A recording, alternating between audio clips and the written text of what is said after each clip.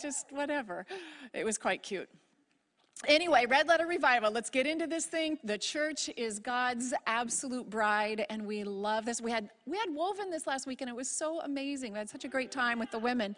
And but today we are going to, so many good things happened. Last week, if you can remember, 7 days ago, it's only been 7 days, we opened up with John 1:1, and I want to start there. And I didn't tell the projection gal back there, but I'm going to go ahead and start with John 1:1, okay? Because this is truly the beginning. Because it starts with, in the beginning. In the beginning was the Word, and the Word was with God, and the Word was God. He was with God in the beginning, and through him all things were made. Without him nothing was made that has been made. In him was life, and that life was the light of men. The light shines in the darkness, but the darkness has not understood it. So those words right there, they're not red. I'm just going to let you know.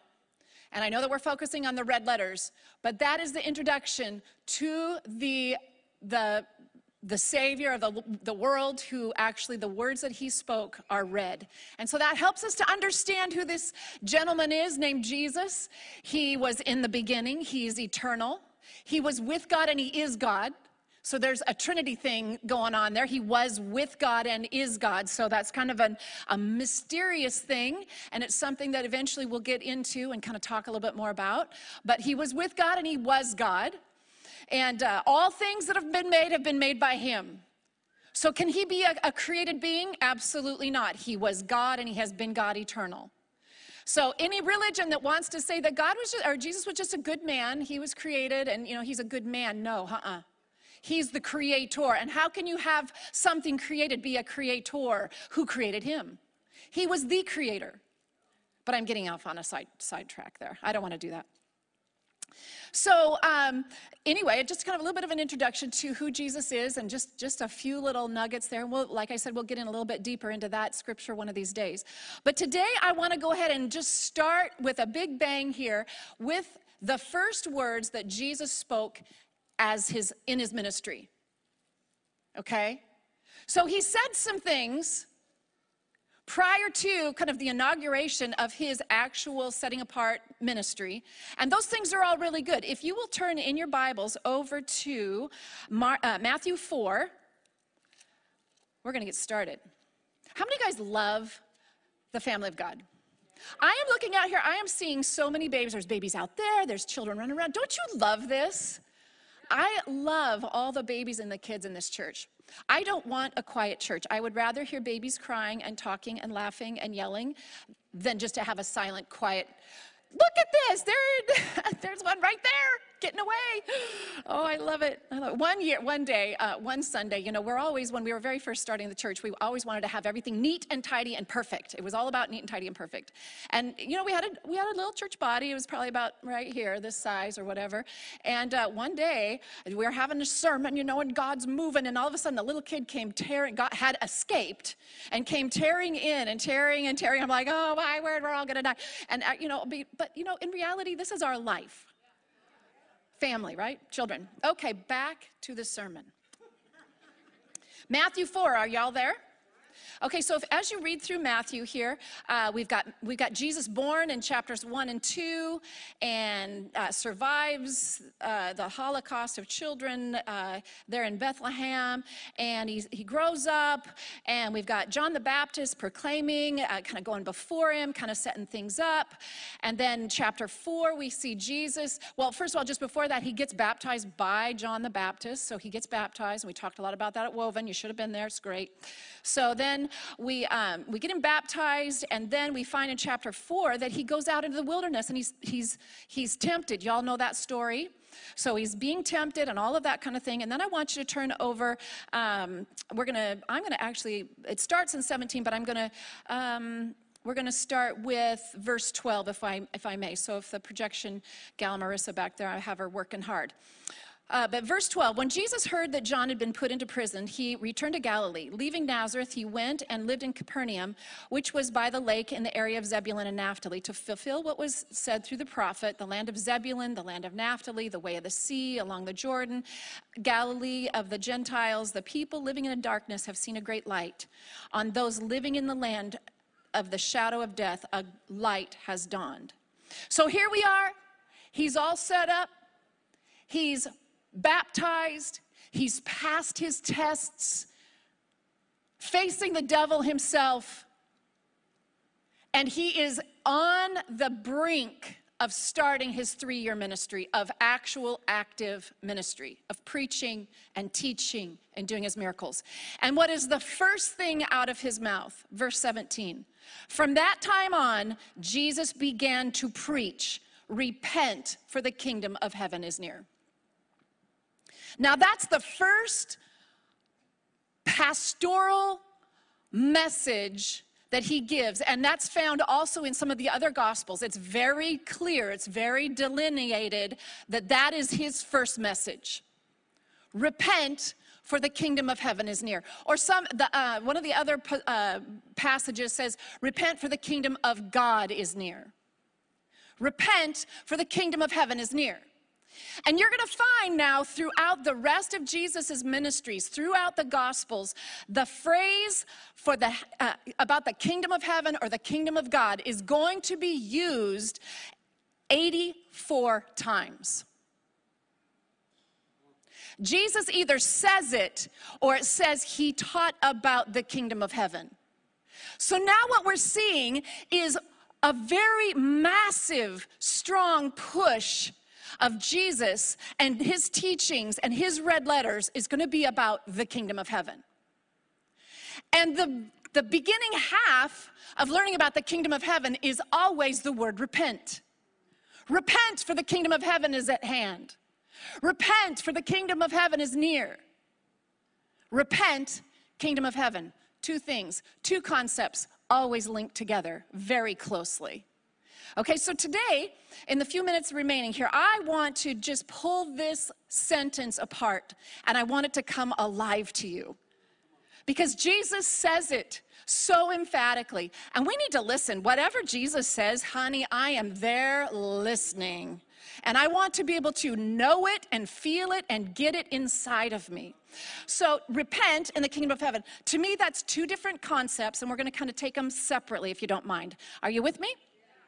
And I'm going to do it backwards. I'm going to do kingdom of heaven first, and then we're going to take repent, all right? So this kingdom of heaven business, 84 times in red letters, and of those 84, I think 4 of them are black, or a few of them, because it says, and he taught about, right? Like I already said. So 84 times it's mentioned in the Gospels. But as I was doing my study, it's like this kingdom of heaven, it's a concept, it's a theory, it's where is it, what is it, who is it, what? Because, I understand the kingdom of Mexico. I understand the kingdom of Canada or whatever, countries, because they're hard. They have a capital, and they have a president I can go talk to, or a king or something like that. But the kingdom of heaven is very ethereal. But I want to understand it, because if Jesus is saying it so much, we better get this thing, right? So as I was doing some study on the kingdom of heaven, I noticed that so it's spoken so heavily about by Jesus in the Gospels, but it's mentioned a few times actually in the Old Testament. And the gentleman who talks about it is Daniel. So I want to take you back to Daniel. So we're going to leave the red letters a little bit, because I want you to see where the kingdom of heaven is introduced. Will you turn over in your Bibles to Daniel chapter 7? And it's very interesting. This is Old Testament, and Daniel's a prophet. And he speaks into the future, and his prophecies have been spot on. We could do a whole sermon series on the book of Daniel and blow your brain away about how real this thing is, that the prophecies that have been foretold have come to pass. So Daniel in the chapter 7, and I'm not going to go word for word, and this is not going to be an expose necessarily of end times, so please don't expect that here, because that's probably not my forte right now. But the bottom line, if you were to read through Daniel 7, you're going to see that it opens up talking about 4 different beasts. There's a lion, a bear, a leopard, and then there's no name for the 4th beast. It's kind of just this terrifying description of this beast. And earlier in elsewhere in Daniel, then he starts to liken those 4 beasts to 4 kingdoms. 4 kingdoms. And those kingdoms are the kingdoms of this world that are going to come in succession. So just let me give it to you very, very quickly and very, very simply. Don't let me lose you. Stay with me. I don't want you to get muddled because we're going to go back to the red letters in just a minute, and it's going to make perfect sense. Okay? So the first beast is equal to the kingdom of Babylon. Now, the kingdom of Babylon was initially inaugurated about 625 BC, a long time ago, Babylon. So I'm a history buff, and I love to read about history, and I don't just like the history of one little thing. I have taken it upon myself to learn all of history. I mean, like, all of it. So that means you have to go way on back at the beginning. And I will just tell you that history is all about war. It's all about war. It's about conquest. It's about overcoming. It's about, first of all, we were all these scattered people, and then they start to coalesce. And then one scattered people that coalesces gets stronger than the other, and then kind of takes over. And then these people over here start to coalesce and come together, and they take over them. And now their kingdom is a little bit bigger. And then another people over here, they live, and they're cool, and they do their thing. And then another kingdom rises up and takes over that one. Until we have just massive kingdoms that take up the then known world. Okay, so Babylon was one of the very first groups of people, and I'm not going to say but one of the first that really seriously kind of rose up and started to take over and actually had a kingdom. And if you read about Babylon, it's a pretty serious kingdom. So then after Babylon, so they kind of came into power about 625 AD. Then another group of people began to coalesce, and they rose up even stronger than Babylon, and so they conquered Babylon. And those were the Persians. Everybody say Persian. And that was 536 BC. So then Persia's like the cool thing, and they're ruling everybody and all of that. And then another group of people begin to coalesce and rise up, and they beat Persia. And that's Greece, the Macedonians, Alexander the Great. And now all of a sudden what we're starting to see is a kingdom that begins to envelop very large swaths of the settled world. Alexander the Great conquered the world. So Greece was really big, and it was rolling, and it was ruling over everybody. And then finally another empire rises up. Does anybody remember what that empire is? Rome. So a bunch of people start to coalesce. They come together, and they overthrow Greece, and they now begin to reign and rule over even greater areas. So we've had 4 kingdoms, just like Daniel gives us. Now, I want you to look at verse 13 of chapter 7, because now he's talked about all of these kingdoms. So Rome is no longer. Rome never got truly conquered by a single person or a single group of people. Rome disintegrated. But according to the Bible, there was a kingdom that overthrew Rome.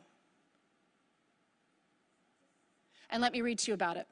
Verse 13, in my vision at night, I looked, and there before me was one like the Son of Man, coming with the clouds of heaven. He approached the Ancient of Days and was led into his presence. He was given all authority and glory and sovereign power.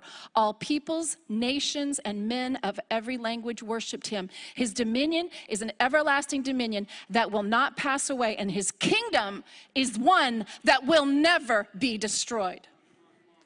So in the midst of the Roman Empire that had overtaken the entire world, the might of men who had finally conquered most of everything that had been civilized at that point, I mean literally, and they were reigning and ruling, and there was nothing that could beat the Roman machine. And never was there a people that truly rose up and destroyed it. It disintegrated in of itself because of its moral decay. But in the midst of its reign and its rule, about 30 AD, in a little tiny province that Rome had overcome and had easily been over dominionating, or what's the word? Ruling over. called Palestine, a small city named Jerusalem. There was a man who was born in that area, and he grew up, and he was not just a man, but he was God and man at the same time, and he rose up, and in the heavens, and it was prophesied long before any of these dominion and these nations took their place. That man was God, that Jesus was prophesied that he would enter into the throne room and that God would give him all dominion and all power over all men, and he would be given a kingdom that would never be taken away.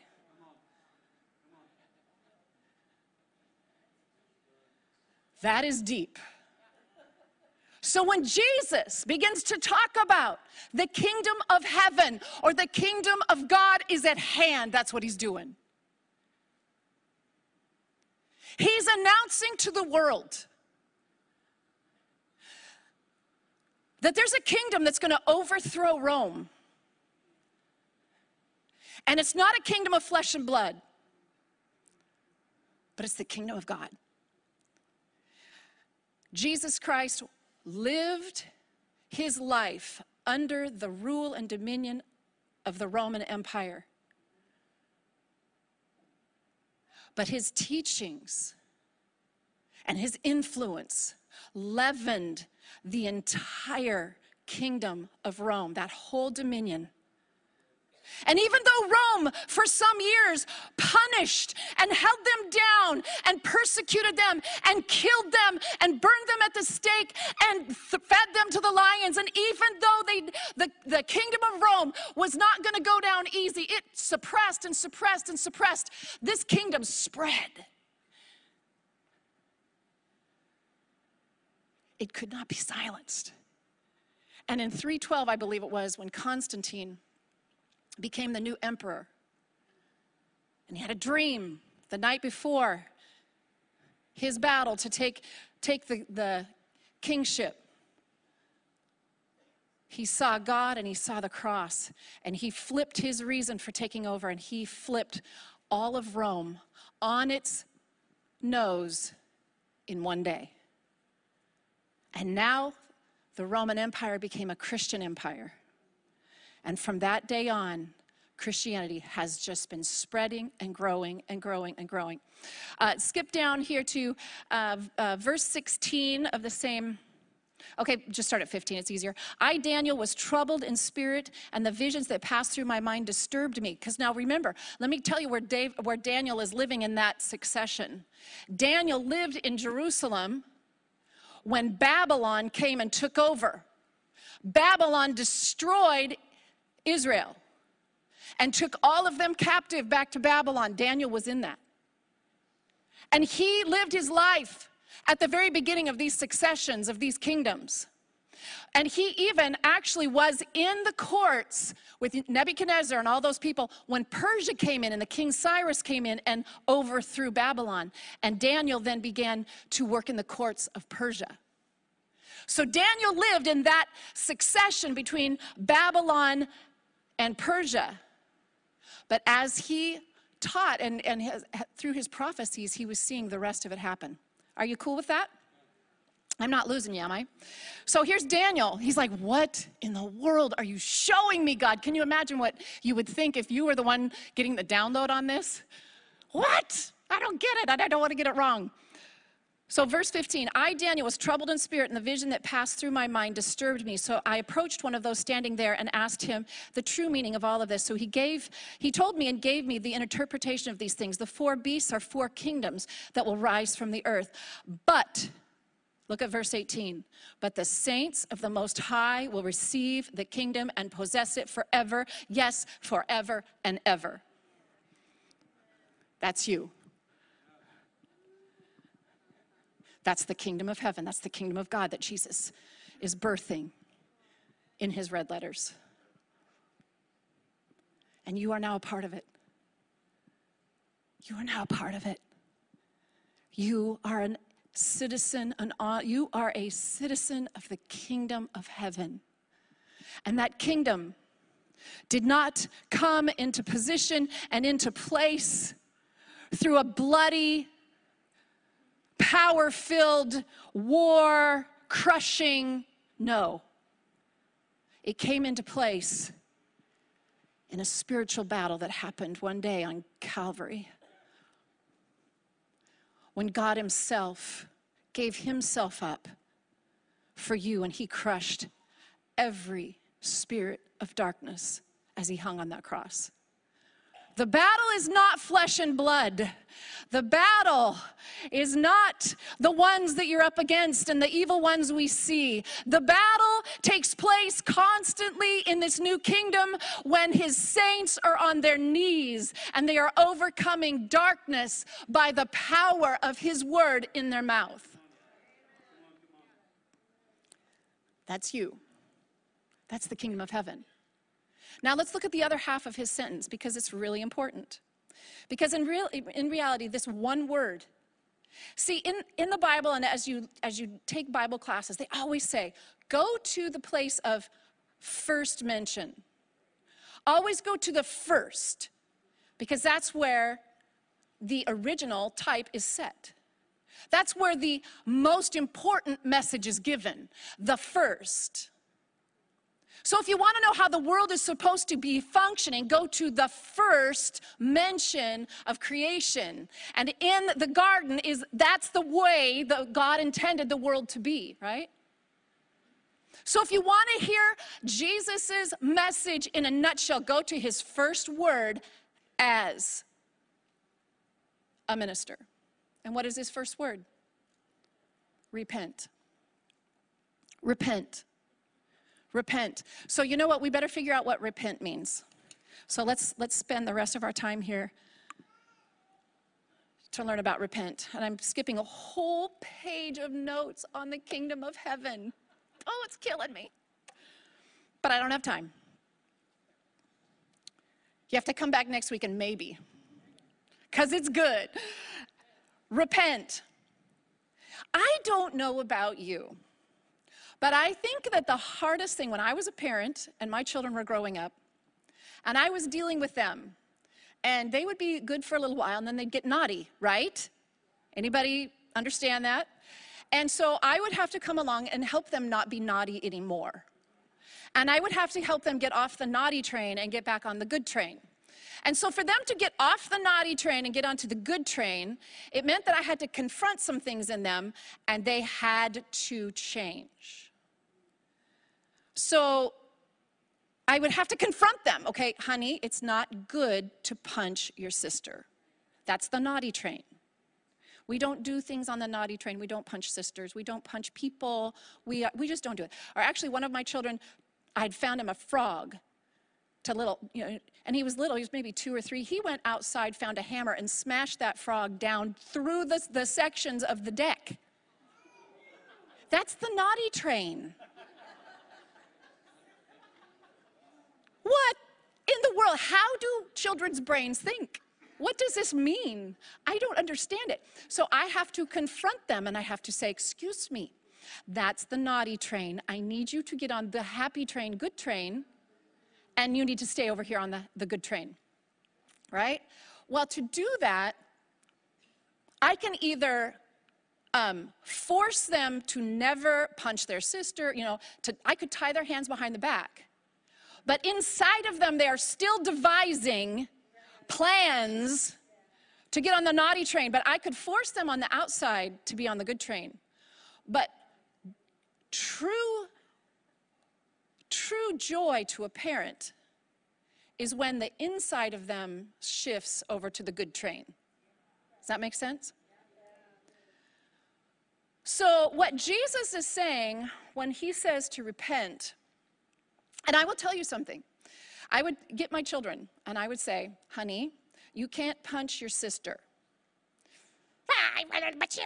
Gave me all the excuses. No, you can't punch your sister. It's not the right thing. So I need you to apologize to your sister. I need you to repent for what you're doing. And you know what I would get? Sorry. Because the hardest thing to do ever is to admit that you are wrong and repent for your evil. How many of you guys can relate? And I could tell you times when I am like in relationship with my husband and I have been on the naughty train. Anybody ever get on the naughty train with your spouse? Okie dokie. So I frequently get on the naughty train. Frequently. You know, the fire that burns in me, if it's burning good, it's good. But if it's burning bad, it's bad. So I'll get on the naughty train sometimes. And, you know, the Lord has a way of slapping you and just kind of saying, and so I have to go to him. And he's like, what? I'm sorry. Anybody ever been there? Join me with my, come on. I'm sorry. Repenting is the hardest thing. Because what it's doing is it's not just trying to conform the outside, it's trying to go down into the inside. And I need my phone because I have a quote that is right next to you. God does not want, and it's his first thing, repent. The very first thing that God wants to do is to go down deep into your soul and find the very inner side of you. And that's the peace he wants of you. He doesn't want your outward. He wants your inward. And when Jesus, all through the Old Testament, it was about the outside.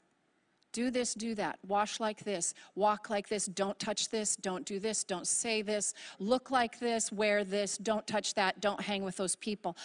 The whole Old Testament was all about the outward. And believe me, the outward is important. But that's not the most important to Jesus. And our new covenant, our new Savior, the Savior who came, his first words was repent. And so his first message was not to the outside behaviors of how you act, but his first word was a packed message that was sent from the throne of God through his voice, through his mouth, into your heart. And he said, I want the very depths of your being. And I want the very depths of your being, the very deepest part of your soul to be drawn to me. I want you to repent of everything that has been going on in the very depths and the very darkest places of your soul. He said, I know them. You can't hide that from me. I know it. I'm so aware. And I am still so deeply in love with you that I want you. I want you. I want to reach down in there and I want to grab that portion of you and I want to draw it to me. But I can't. I need you to let go of everything else on the inside of you and I want you to repent. Because Jesus knows that if he holds your heart, he holds the outside too. He knows that if he holds your heart, he holds all of you. And that's what he's after. That's what he's after. Repent is not regret. Say you blow up with your boss, you lose your job, you go home, and at first you're all blustery and then you realize, oh my word, I don't have a job. Now you regret what you did. That's not repentance. It's not admitting wrong. It's not seeing what you've done and have humility. It's a bummer. Repentance is not embarrassment. You were gossiping, and the person that you were talking about was behind you and heard every word you said. Now you're embarrassed. Now you feel bad. What is she going to think about you? What will she tell other people? You now feel bad out of a love for your own reputation, not because you hated the sin that you committed. That is not repentance. Even apologizing isn't repentance. I'm so sorry if I did something wrong. That's not admitting sin. Repentance is a change in yourself, a realization that I am really kind of not naturally a good person. Repentance is an admission that there is a thing called sin that I regularly take part of, that my inner heart, you can find so much in there that isn't right. And that repentance says, I hate sin. Sin is real and I hate it. True repentance looks at God and quits blaming him, quits putting deals on him, but says, you're a God and you're a good God and you love me and your word is true. There's nothing more important than repentance. You can't go to heaven without it. That's it. You cannot, when you die, you will die. Everybody raise your hand that's going to die someday.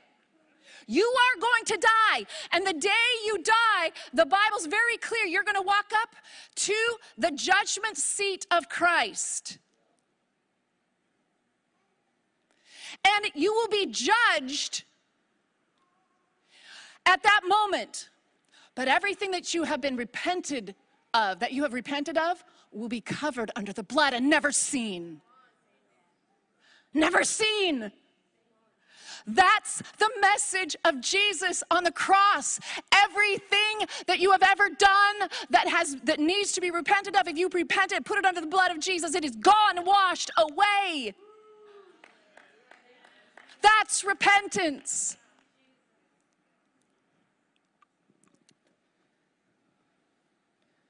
I want the band to come.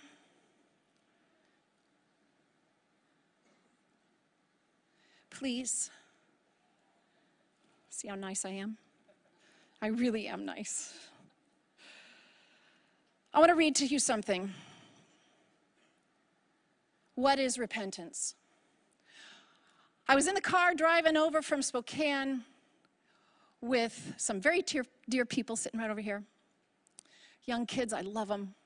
They're kids, even though they're 30 now. Wow. We were just talking and having such good time, such good fellowship. I loved every second of it, but we kept talking about really what life comes down to is what you yield to, and yielding to the Lord. This is a small little writing that Oswald Chambers, I read, and I love it. He bases it off of Romans 6:16. You are that one slaves whom you obey. Oh, you are that one's slaves whom you obey. You get it? Okay, not the best English, but it is what it is. The first thing I must be willing to admit when I begin to examine what controls and dominates me is that I am the one responsible for having yielded myself to whatever it might be. If I am a slave to myself, I am to blame because somewhere in the past I yielded to myself. Likewise, if I obey God, I do so because at some point in my life, I yielded myself to him. If a child gives in to selfishness, he will find it to be the most enslaving tyranny on earth. There is no power within the human soul itself that is capable of breaking the bondage of the nature created by yielding. For example, yield for 1 second to anything in the nature of lust, and although you may hate yourself for having yielded, you will now have become enslaved to that thing. Remember what lust is. I must have it now. Whether it is the lust of the flesh or the lust of the mind. No release or escape from it will ever come from any human power, but only through the power of redemption. I'm going to put pause here. We think we're something cool as human beings. We think we're mighty and independent, but really we are not. We are yielded to something. Every single one of us are yielded to something, and we become a slave to that thing that we are yielded to. You might think you are not a slave to anything. Well, I will tell you right now, you are a slave to yourself.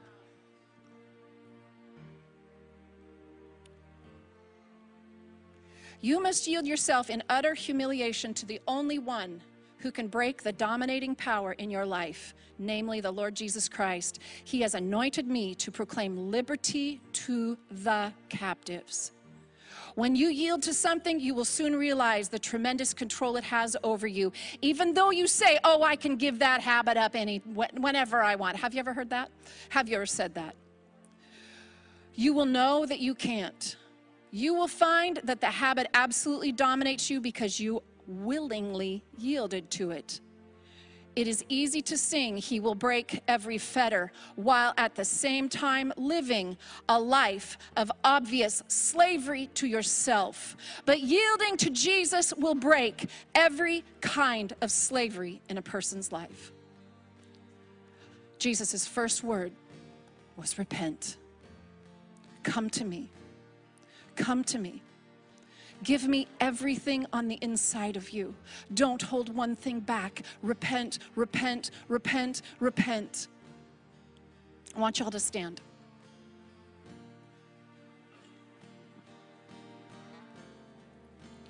I want you to just, if at all possible, close your eyes. Kicking off this red letter revival here today by truly getting into the red letters. The first message given of Jesus, which is to repent. And truly the word repent, as I said, is a word called yield. Knowing that as you stand here, you are laid bare before the eyes and the all-knowing Holy Spirit. And he calls you to yield. Every shred of everything inside of you. Now, most of you here have already yielded to him and said, I want to make you my Christ. I want to make you my Lord. That's not the end of repent. Repenting and yielding is a moment by moment, day by day walk. That bitterness would never find a place in you. That anger would never hold a square inch of your heart. That lust would be under your foot. That sexual immorality will never drive you again. Because you've yielded. You've yielded.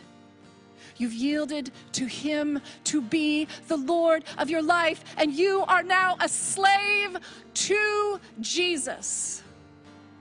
And let him rule your life, and not you and not any other thing. C.S. Lewis said that there's only two people. There's only two people in the end. There's the ones that have said, thy will be done. And there's the ones that now God says to them, thy will be done. I pray that I am the one that will be in the camp that has raised her hands before the living God and said, thy will be done in every single area of my life, every single thought I think, every single word I speak, every action that I do, every person that I see, thy will be done through me. I will not hold on to one shred of anything of me. I will not be a slave to anything but your love in Jesus' name. And I will say to you that if you do not find yourself in that place, you will find yourself in a place where God loves you and recognizes your own free will. And he will say to you, okay, thy will be done. And he will step back. And believe me, I do not want that for anyone, including myself. So as we're beginning to worship here, I want to open the altars. If this word of repentance, this word of yielding, if this word of allowing the Lord to be the Lord of your life is yours right now, I want you to make an action step. I want you to make an action step. I want you to come up and we're going to worship together and you're going to consecrate and you're going to respond to Jesus' first word. If we had him in here and it was his first sermon, he would stand up here and just say, repent. And I will respond. Amen. Thank you, Jesus. Come on up. Let's pray. Thank you, Lord. Thank you, Lord. Thank you, Lord. Let's worship. Let's worship. Let's worship. Let's repent deep, deep, deep, deep in ourselves, Lord God. Praise you, Jesus. Hallelujah. Respond to his word. Respond to him right now. Respond. Just come on up. Find a place. I can't say that you're going to have a prayer partner with you. Just come on up and find a place and find yourself repenting. Come on up, come on up, come on up. Raise your hands before him. Set your place, yielding to him, yielding to him, yielding to him, yielding to his work in your life, yielding to him to be your leader, your guide, the head of your life. In Jesus' name, find a spot and allow the worship. Hallelujah. Yield, yield. You've been carrying it too long. Yield to him. Hallelujah. Thank you, Lord. And as you are in your place, just worship, continuing. Hallelujah. Thank you, Jesus. Hallelujah. Thank you, Jesus.